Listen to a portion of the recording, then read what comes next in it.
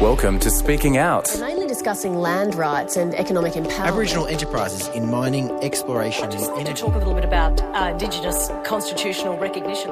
With Larissa Behrendt. It's a fresh view coming on ABC Radio. We're very much encouraging the community to tell us about how the wellbeing and safety of people with disabilities are being considered and indeed included in planning in emergencies such as the COVID-19 pandemic, which includes the voices and knowledge and expertise of people with disability. We don't want to leave anybody behind. We don't want to leave anybody out in the way that planning is done. COVID-19, the unique challenges of Indigenous Australians living with a disability, and an uptake in the use of modern technology to stay viable in these uncertain times. As you know, this is all new ground for everyone, and this COVID-19 stuff happening, I suppose, we've decided for the Meanjin markets to explore a virtual delivery of the markets. We will have our stallholders on a market that is reality, but virtually there's going to be 20 plus stallholders who will be available over those 2 days. Plus there'll be some performances as well. This is Speaking Out. I'm Larissa Behrendt. The COVID-19 crisis has left many people anxious and uncertain of their future.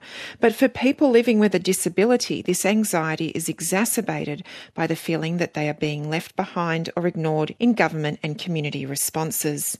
Statistics show Indigenous Australians are twice as likely to have a disability than other Australians.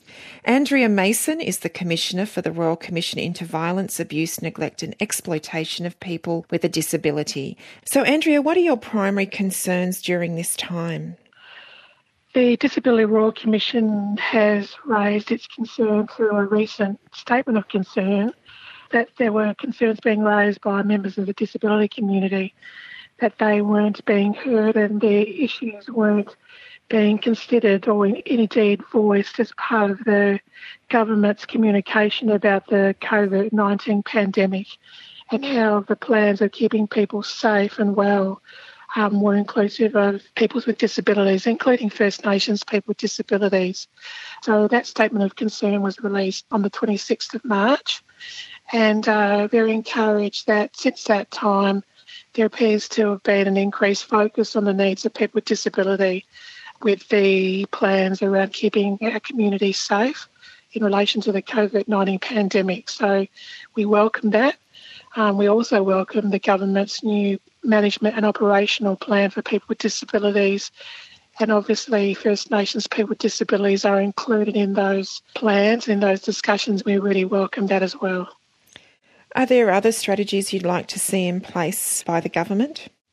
I think we need to have avenues for people with disabilities to have direct contact with trusted organisations who have very close working relationships and an understanding of the circumstances of people with disabilities, no matter where they live in Australia.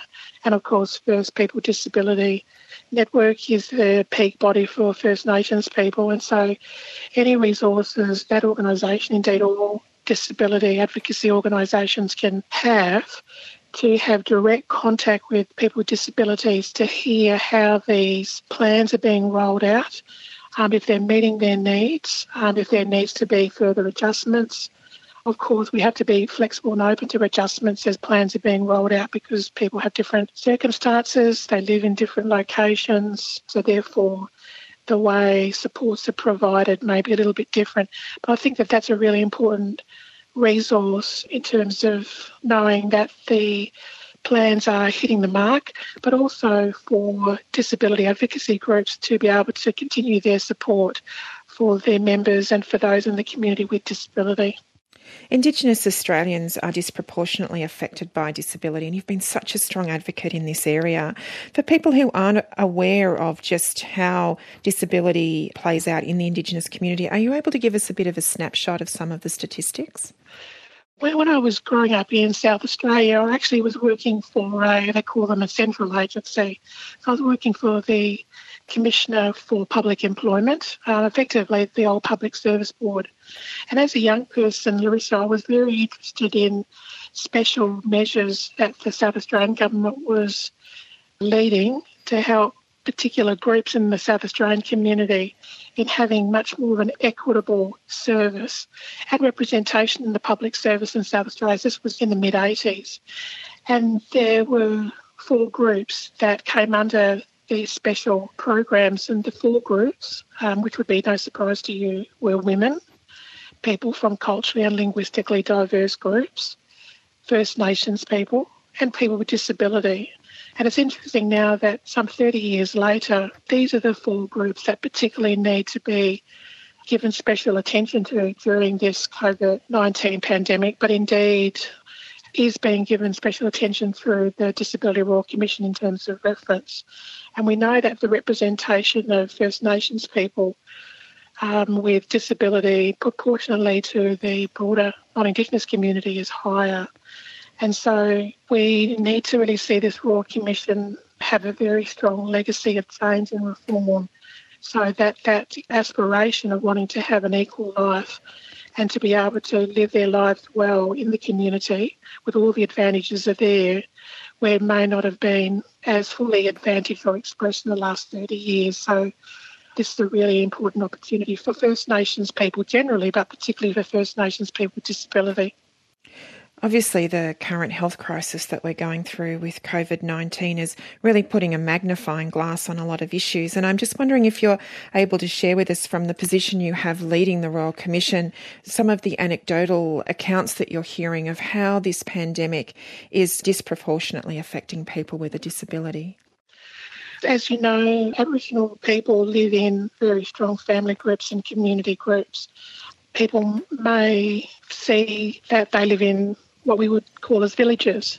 And so in that context, being able to talk about the issues of violence, abuse, neglect and exploitation in the context of people living in very close, supportive but almost reliant relationships can be difficult.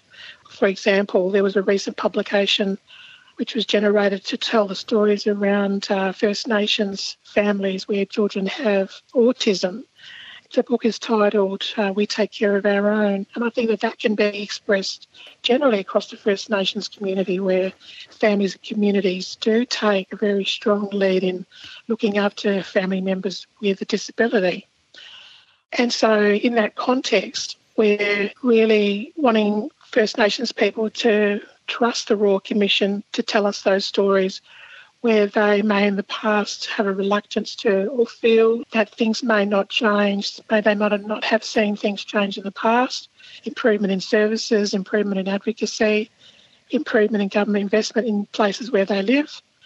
But we're saying, please trust the Royal Commission to tell us your stories if, as First Nations people with disability, that you have experienced violence, abuse, neglect and exploitation in any life circumstance, whether it's at work or accommodation or in school or in health, across any area.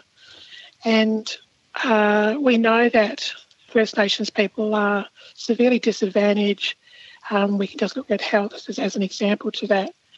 And so in this pandemic that we're experiencing at the moment, when we have First Nations people already experiencing concerning health, chronic disease, and we lay that on top of people with disabilities having particular health needs and concerns, then the pandemic is really something that is causing great concern in the First Nations community.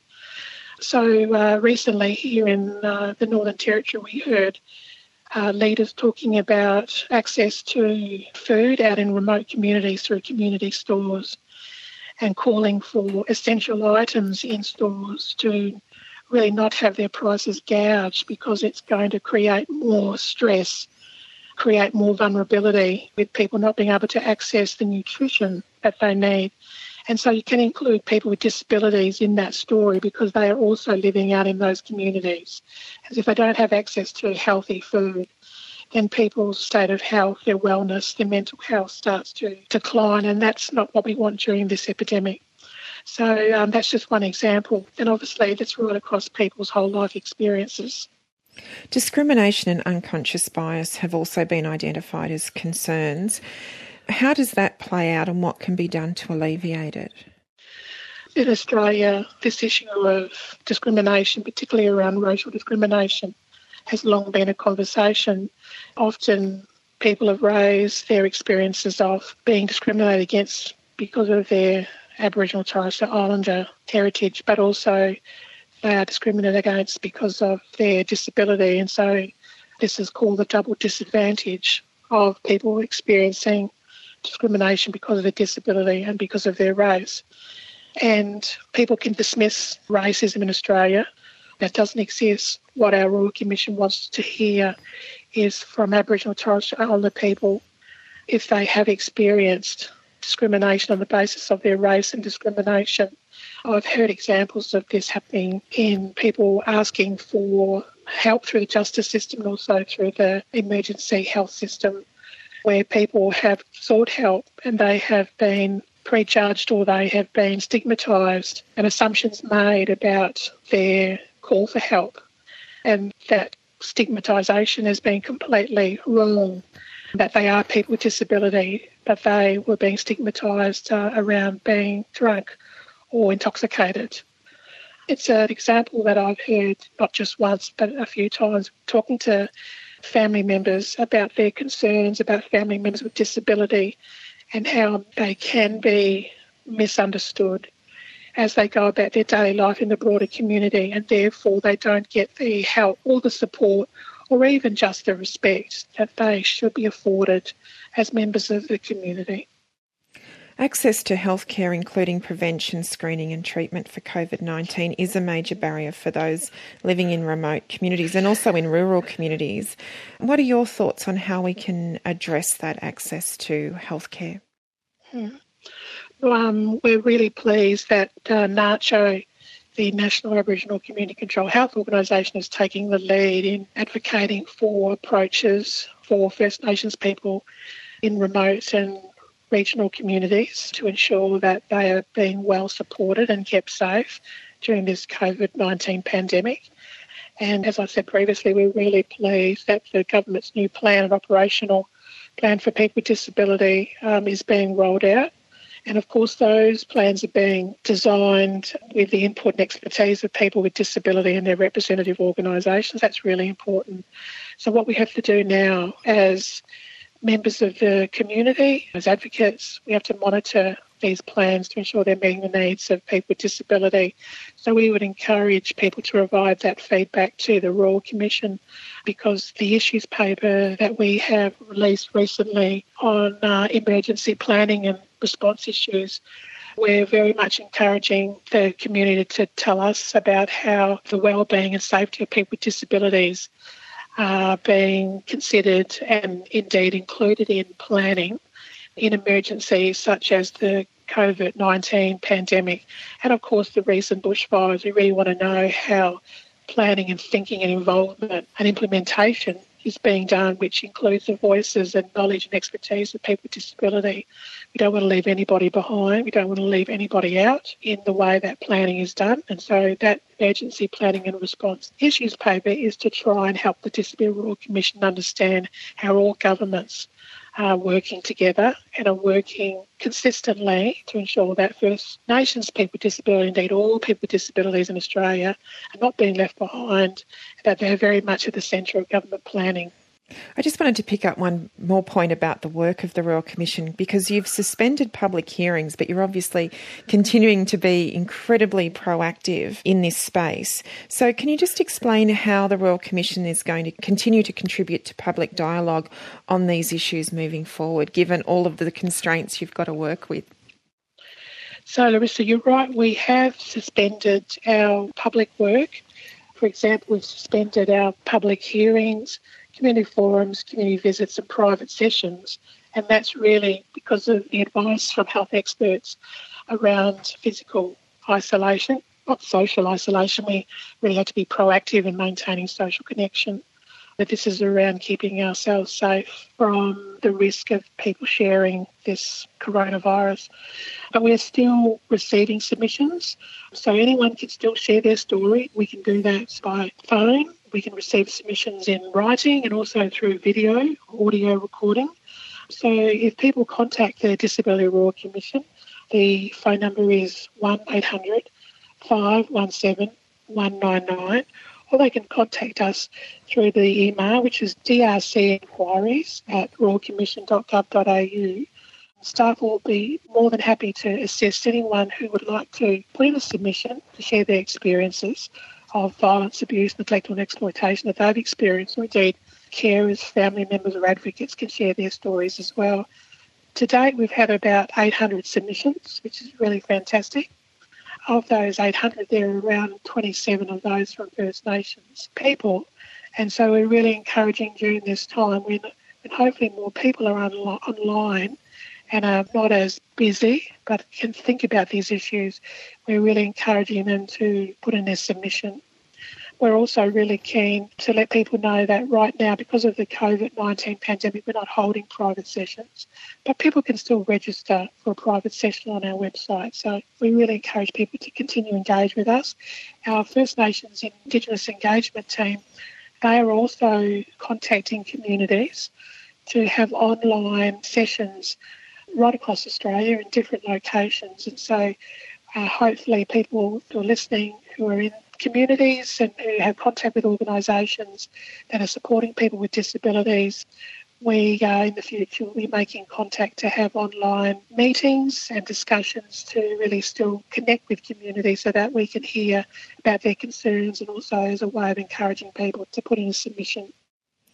And Andrea, just finally tonight, you've obviously done a lot of work in having to navigate the Royal Commission through this environment, but on a more personal level, obviously these changes are impacting all of us, the way we live, the way we connect to each other.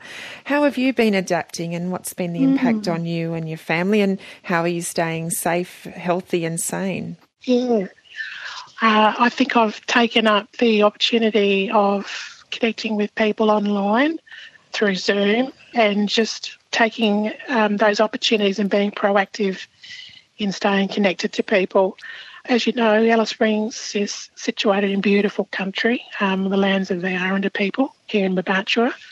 That's the Central Aranda name for Alice Springs. So often I go for a walk in the morning. There seems to be more birds in the air now. There's less traffic and noise, which I just think is absolutely a wonderful way to focus for each day. So that's what I'm trying to do, and I know that it's a difficult time, but I think that we're just really making the most of the situation and trying to stay connected as we possibly can with friends and family and work colleagues.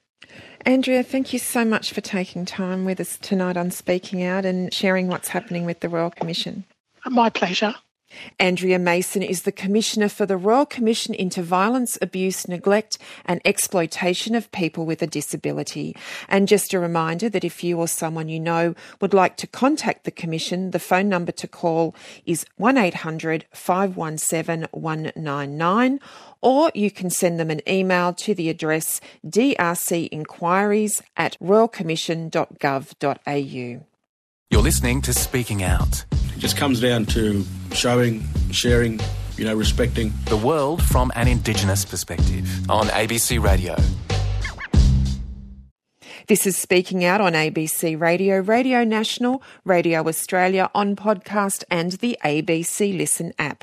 I'm Larissa Behrendt, and if you like what you're hearing, why not rate us on your app, and that way other people can find us and hear our stories as well. As COVID-19 restrictions begin to be eased in some states, law enforcement is expected to come down hard on those deemed too eager to return to normal life. And while we are being reminded that the situation is far from over, concerns have been raised over the policing of the measures, which can often be at the discretion of officers who fail to take into account the problems faced by society's most marginalised. As such, leading Indigenous legal organisations have called on governments to decriminalise behaviour relating to COVID-19 and instead prioritise increased health messaging as part of their response. But how realistic is that prospect? Co-chair of the National Aboriginal and Torres Strait Islander Legal Service, Cheryl Axelby, will join me shortly. Right now, though, some music from John Williamson and Warren H. Williams. In 1998, they released this version of John Williamson's 1987 classic, Raining on the Rock.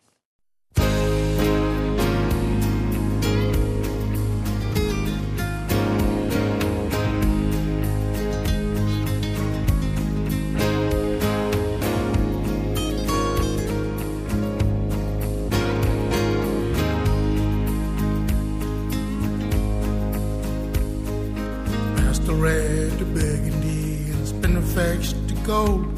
Just come out of the mold, girl, where the plains forever roll. And Albany Madeira has painted all the scenes, and a shower has changed the luster of our land. And it's raining on the rock in a beautiful country. And I'm proud to travel this big land as an Aborigine. It's raining on the rock, what an almighty sight to see. And I'm wishing and I'm dreaming that you were here with me.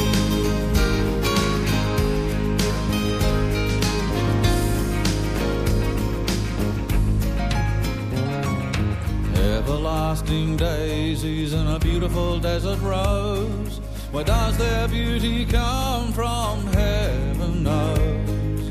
I could ask the way till, but he's way too high. I wonder if he understands. It's wonderful to fly, and it's raining on the rock in a beautiful country.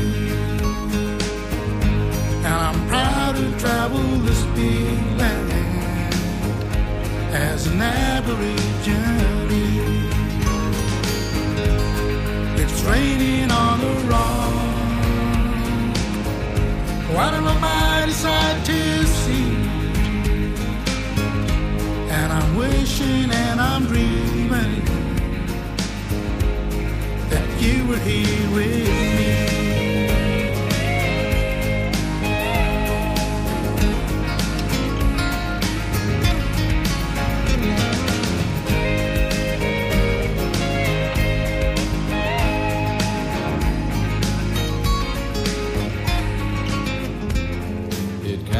Be described with a picture, the mesmerizing colors of the Olgas, or the grandeur of the rock. Uluru is power. It's raining on the rock in a beautiful country. Proud to travel this big land as an Aborigine. It's raining on the rock,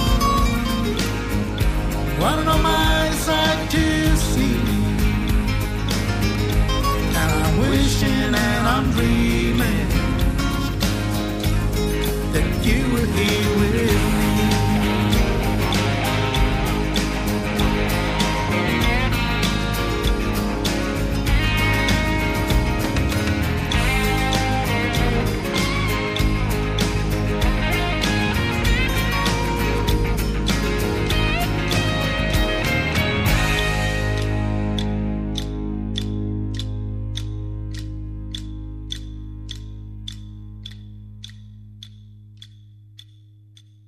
That's John Williamson and Warren H. Williams with their critically acclaimed track, Raining on the Rock. The song featured on Williams' second album, Country Friends and Me.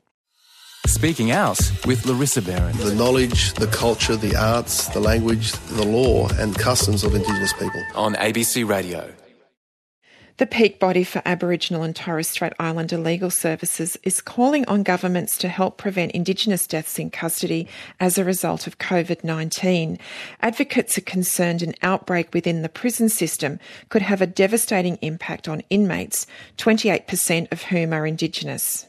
Cheryl Axelby is co-chair of the National Aboriginal and Torres Strait Islander Legal Service, or NATSLS. Cheryl, thanks for your time. What impact would a COVID-19 outbreak in the prison system have? Well, many of our mob in the prison system have chronic health conditions and disability. So if they contract the virus in prison, we're concerned that their lives will be on the line, and we're also concerned about the possibility of, having further black deaths and custodies occurring as a result. How have authorities gone about mitigating those risks that you're identifying? Well, so far the government's response has been to lock down prisons, stopping visits and putting new prisoners into isolation. And, we understand that some governments are probably doing more than others in looking at how they're providing, so rather than people having to purchase some, giving them increased phone calls because of they're not being able to have visits. But that's not a standard that's actually happening across all prisons. And, we're really concerned about the lack of contact with family for a lot of our mob in the prison system. So they're taking every measure to try and stop coronavirus happening within the prison system. But of course, what our concern is our mob are the most highest at risk of contracting the virus. And with our high incarceration rates already in prisons, we're really concerned that should an outbreak occur, that our mob will be severely impacted. Now, you've obviously called for a different strategy, which is the immediate release of low-risk First Nations inmates. Can you explain what that would mean and why you think that's a priority?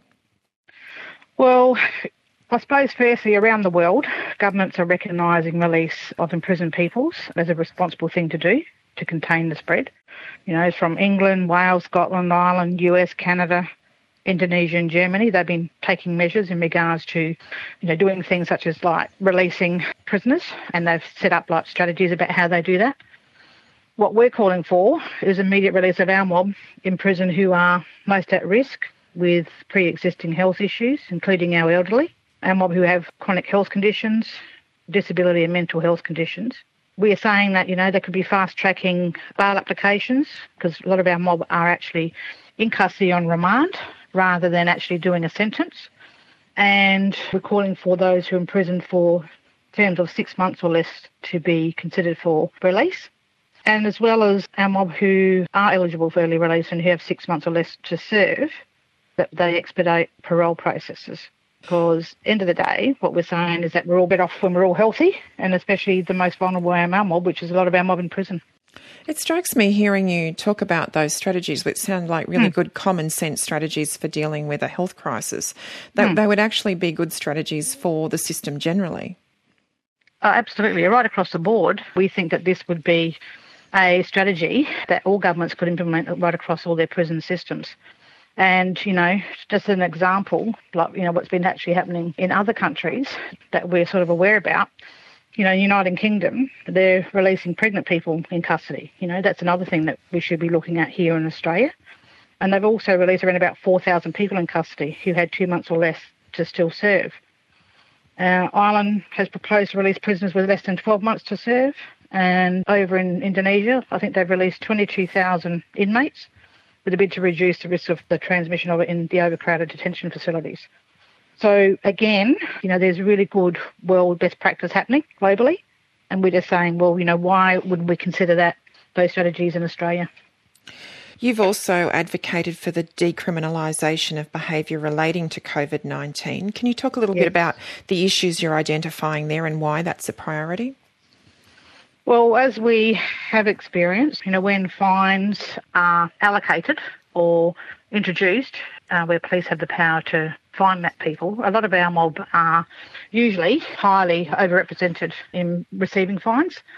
And this has been evident for years in many areas. And I can talk about different things, but I can talk about Ceduna in South Australia, for instance, where they were introducing a lot of fines in regards to, dry areas. And a lot of our mob have been severely impacted by those fines.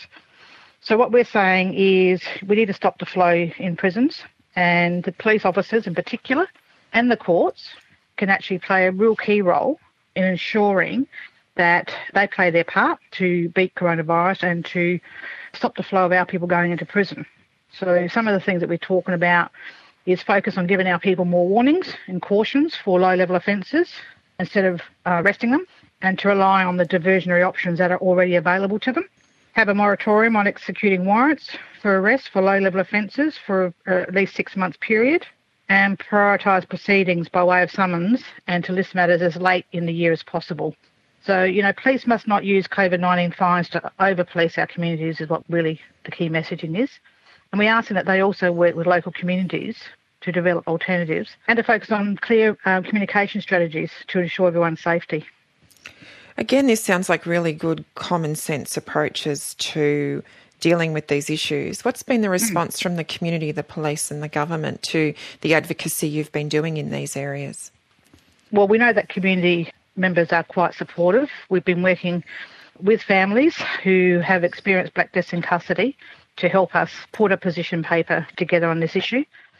We've also written to every state and territory minister, highlighting and again reiterating our calls that they introduce these measures within their institutions across Australia. We've received a couple of responses, a couple that in a sense are perhaps not the best responses, where they're deflecting you to different other ministers rather than actually seriously taking on the issue. But we've had some good responses from New South Wales and ACT as to the measures that they're undertaking and that they're considering some of the measures that we put forward. We've seen an increase in surveillance and police powers and a restriction on freedoms of movement during this time of crisis. But going forward, do you have any concerns about these powers staying in place in the longer term? Well, I think all Australians are really concerned about the ongoing aspects of such powers. You know, these measures have been introduced for a period of time to deal with a very serious health issue. And I don't think any of us have any issue of these in this period of time.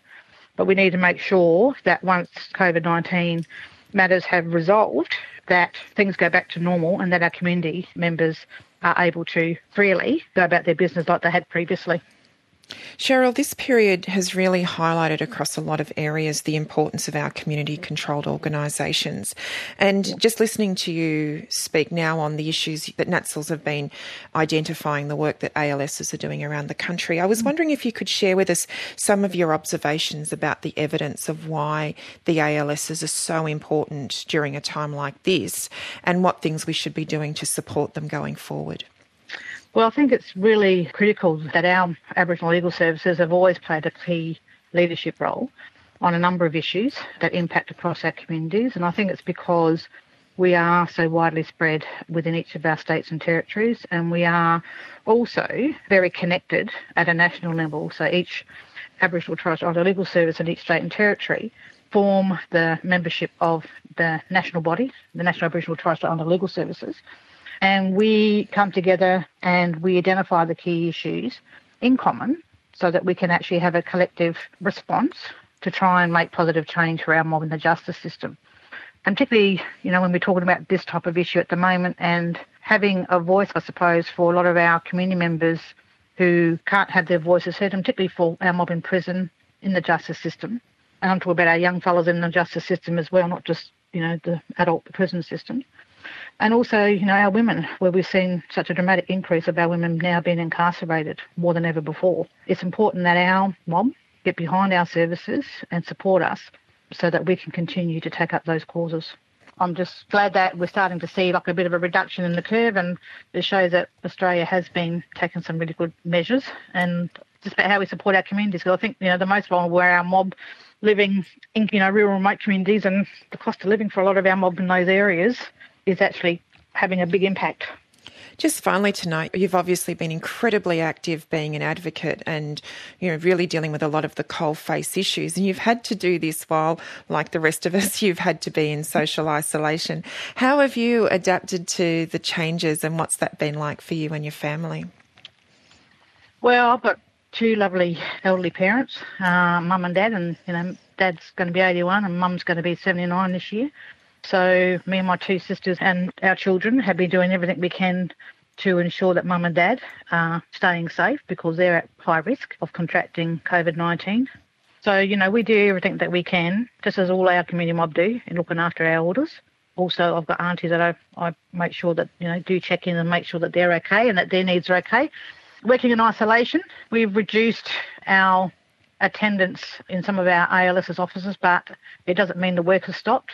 You know, we've got our lawyers who are still attending to the courts to provide representation for our mob, and same with our Aboriginal field officers doing the after-hours response service for mobbing who are arrested.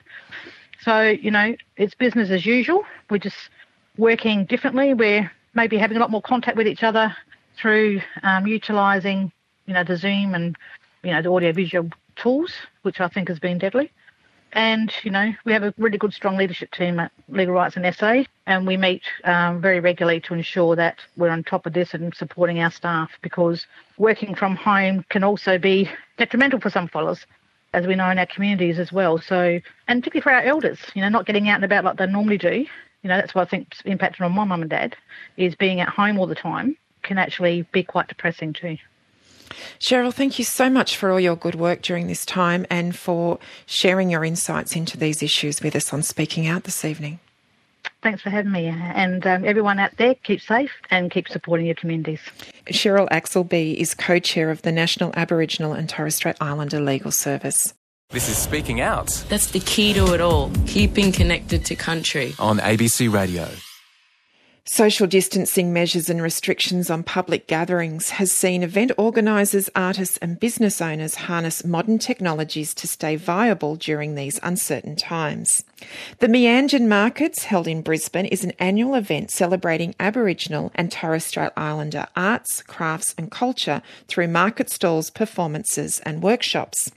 This year, the festival will be held online via Facebook and YouTube. To tell us more, I'm joined by Charlie Jaya, a member of the South East Queensland Indigenous Chamber of Commerce.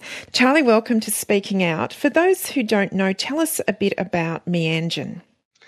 Okay, Meanjin is Meanjin is the name of Brisbane, the Aboriginal name from Brisbane. And it is the name that's been given to the markets that the Chamber of Commerce have put together, that happens twice a year since the Commonwealth Games.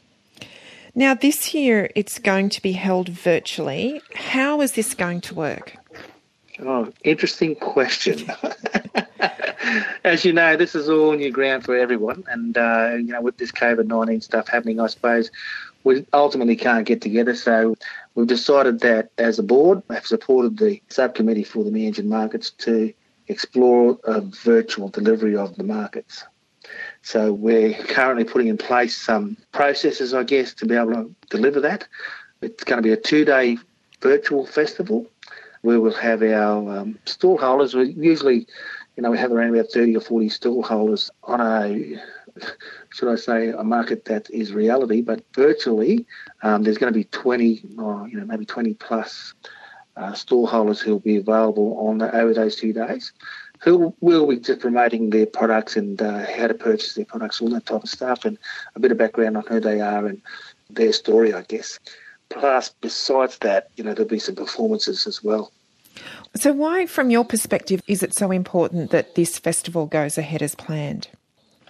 I think it's like most people, businesses. Some businesses are struggling at the moment in terms of where they're at because of this, of sales are down, all that type of thing. We wanted to kind of look at it in a different way, where we can still get our businesses, in the spotlight, presenting and promoting their products and stuff, and kind of keep business going, like not as normal, but in the new normal, I suppose. So in this new world that we have to, we're forced to live our lives. So it's really, can I say, courageous by our chamber, by the members of the chamber, as well as the subcommittee and their creative producers and everyone that's involved in the markets, to start looking down this way of doing business. And this may be a one-off, or it may in fact change the way we do business in terms of festivals. More broadly, just from your perspective and what you're seeing, what have been some of the impacts of the COVID-19 restrictions on Indigenous business? Like any sort of kind of tragedy, disaster or interruption, I guess, there's always people that will benefit from that particular situation and others that won't benefit. And I think that a lot of our businesses are in that space at the moment. For instance, I've got a little pizza shop on North Stradbroke Island that is still operating, but lesser hours, but still providing for that community and hasn't totally closed down, if you like. And it's going to support the community for as long as it can. And I think there's a lot of businesses that are doing that, whereas there are other businesses that are completely shut down. So it's what comes out of these types of events, I suppose, is that, there are businesses and there are people that will survive, be stronger to survive that, and there are others that won't be. And I think that we need to be able to look at how, as an organisation, especially a Chamber of Commerce, can support those that aren't doing so well. Just listening to what you've been saying about the thinking behind Meanjin and also the issues facing Indigenous businesses, it's clear that at a time like this, innovation is going to be important. Has that been your observation? Yes, we could probably call it innovation. We could also call it survival, if you like. And I think our people have been surviving for a long, long time, and against a lot of things that kind of didn't go our way. But certainly, innovation is there, and to survive, I suppose, if we can use that innovation to, bring business to our businesses, it'd be fantastic. I think it's going to be a really interesting and exciting time. Are you confident the community will take up the idea of a visual arts and culture festival online? Look, I think everyone's looking down this way at the moment in terms of communication and news and awareness and shopping, if you like. A lot of people are now, buying stuff online. There are things happening where you can get stuff dropped at your door. I think this is no different. I think that in terms of business and providing goods and services, this is a great way to go. The other thing is, of course, is entertainment as well. And so a lot of our businesses, a lot of the products out there, it is an artisan sort of festival. So a lot of them are artists and creators and also performers. So it will be quite, I think it'd be quite exciting in terms of that blend with some, great entertainment as well that'll happen throughout the 2 days. Just thinking in the longer term, obviously you're navigating a crisis as it's occurring, but have you got any thoughts about what a Chamber of Commerce might be looking to do in the longer term once the immediate crisis is passed as we go into the next phase? Look, I think it's definitely going to change. Well, it has changed the world, and I think it's going to change the way we do business as well. So as an organisation, where a lot of us have, I might add that our chamber is made up a lot of volunteers, so people on the border are volunteers and that are business people, and so it's actually going to change the way we look at operating, I suppose, and living our lives. So I think that, online stuff is going to be the way, meetings that are held by Zoom calls where we can get everyone on board to make decisions in terms of the chamber. We've got a special general meeting tomorrow to look at our constitution, so we're doing that online. We can't physically get together because of the social distancing or physical distancing, but we can actually do this online and make that happen. So I think this has kind of influenced us to go down this path. And should this become quite normal for the next 3 to 6 months, whenever this thing finishes, you might see that a lot of that stuff will remain and continue to be normal practice, I suppose, into the future. Just back to Meanjin, what are some of the highlights of this year's program? Well, like I said, it's a 2-day event. It's on May the 8th and 9th. It's got a mix of live and pre-recorded broadcasts on Facebook and also YouTube. There's, as customary, we will go through the program as we do as if we're getting together, and that's obviously started by Welcome to Country, and also some performances by Aboriginal and Torres Strait Islander dancers. We have some musicians that are also in the lineup. I believe Jen Casadali and Benny Walker's going to be there, as well as Rochelle Pitt, performing, entertaining us online. So, there'll be also some workshops. So normally at the Meanjin markets in Brisbane, we'll have some workshops around things like fire and string making workshops, I suppose, and didgeridoo type workshops as well. So cooking demonstrations using some of our native bush tucker, I guess, and some techniques and ingredients, I guess, that can help with the palate, I guess, in terms of food. So there's quite a mixture and quite a variety of different activities that are going to happen over those 2 days. So I know why not replicate what we get when we're actually at Brisbane in that location. But the feeling of that, it's a really good vibe at the Meanjin markets. That's what I'm trying to say, is that when you're there amongst the crowd, amongst the vendors and amongst the entertainment and workshops, all that sort of stuff, it's really good. I'm hoping that this is going to flow on into this virtual presentation of the markets. Now, if people want to find out a little bit more about Meanjin 2020, how can they do that? Okay, so as more information comes to hand, as I said, this is all new ground for us and new ground for everyone. there'll be more information on our website, on our Facebook pages. So if you just do the Google search Meanjin Markets, or if you're on Facebook, certainly, search for Meanjin Markets. As we get closer to the day, to the actual delivery of the markets, there'll be lots of information in there how we can participate and how we view those particular interviews and podcasts and all that sort of stuff. Charlie, just finally tonight, speaking to you, it sounds like you're quite an optimist by nature, and I was wondering if you could share with us, everyone's been going through massive changes in how we live our lives. How has it impacted on you personally, and what sort of mechanisms have you kept in place to stay so positive? I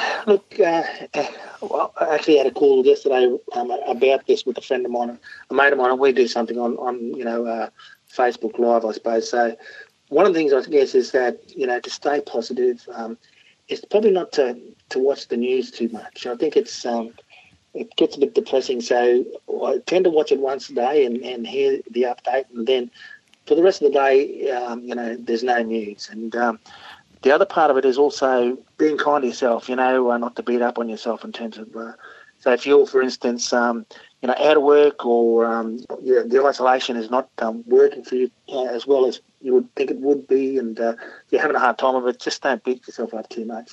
The other thing is also look after your health and look after your family. Isolation also brings us all closer together. So I said to my friend yesterday that, my wife and I haven't been 24/7 ever. We're now 24/7. So in that, there's a whole lot of stuff that may happen, positive and negative, but certainly take some time for yourself to go and, do something for yourself, whether that's go for that walk, get in the kitchen, create something, paint something, do something that's just for you, because when you're in close quarters with someone for the whole day, you need to have some sort of diversion, and you need to look after yourself. The other thing, I suppose, is that it helps us to imagine and to think about going forward in terms of what you do in terms of work, or what you do in terms of family, recreation, sport, whatever.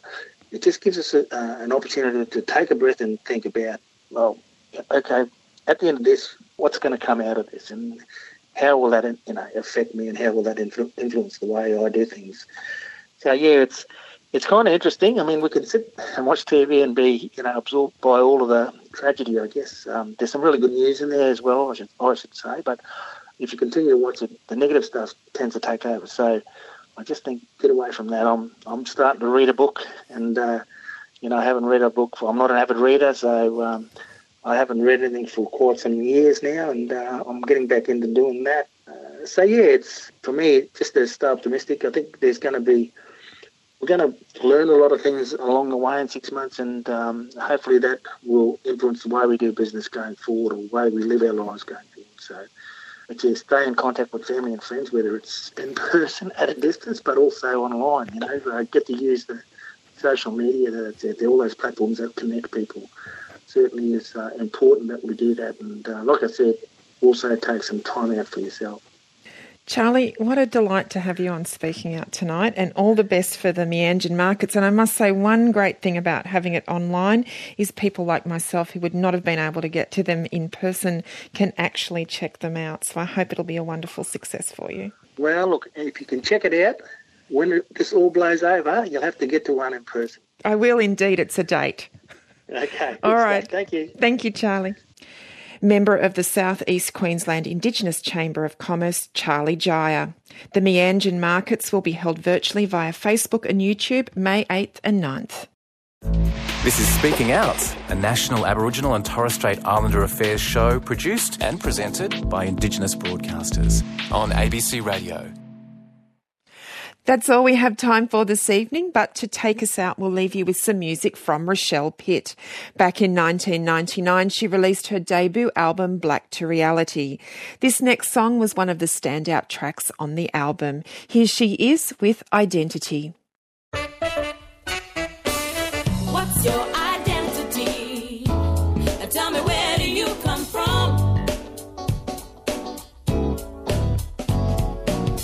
What's your identity? Do you know where you come from? You may be ashamed of your name, where your family's from. Your language could be different, or you grew to another song. Now, don't denounce your background or who you are inside. Stand tall and be counted. Give off your unique vibe. What's your identity? Tell me, where do you come from? What's your identity? I just want to know, what's your identity? Do you know where you come from? What's your identity? I just want to know. Well, it's our own expression, the specialness within. Let your soul shine on those where you can. Our culture plays a part, and duty now would close your heart. And your spirit voice as well should be listened to, not shared. What's your identity? Tell me, where do you come from? What's your identity? I just want to know, what's your identity? Do you know where you come from? What's your identity? I just want to know.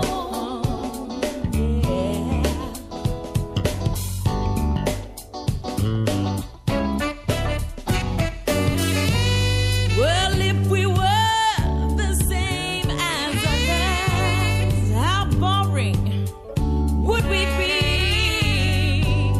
The Creator made us different. For Mother Earth's sake, you see. What's your identity? What is yours? Tell me, where you come from? What's your identity? But even I just would have said,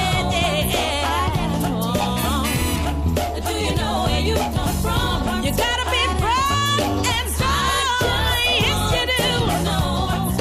Do you know? Tell me where you are. Well, I'm a married, strong woman. That's my identity.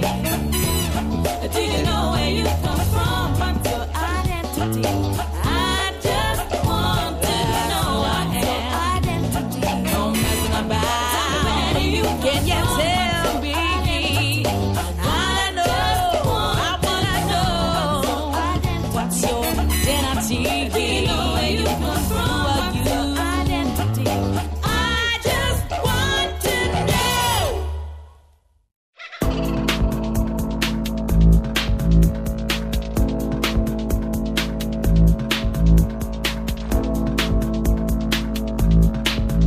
That's the show for this week. Join us again next week when we bring you a fresh perspective on the treaty campaign in Australia. Speaking Out is on Facebook, and you can email the program speakingout@abc.net.au. We would love to hear from you. I'm Larissa Behrendt, and this is Speaking Out.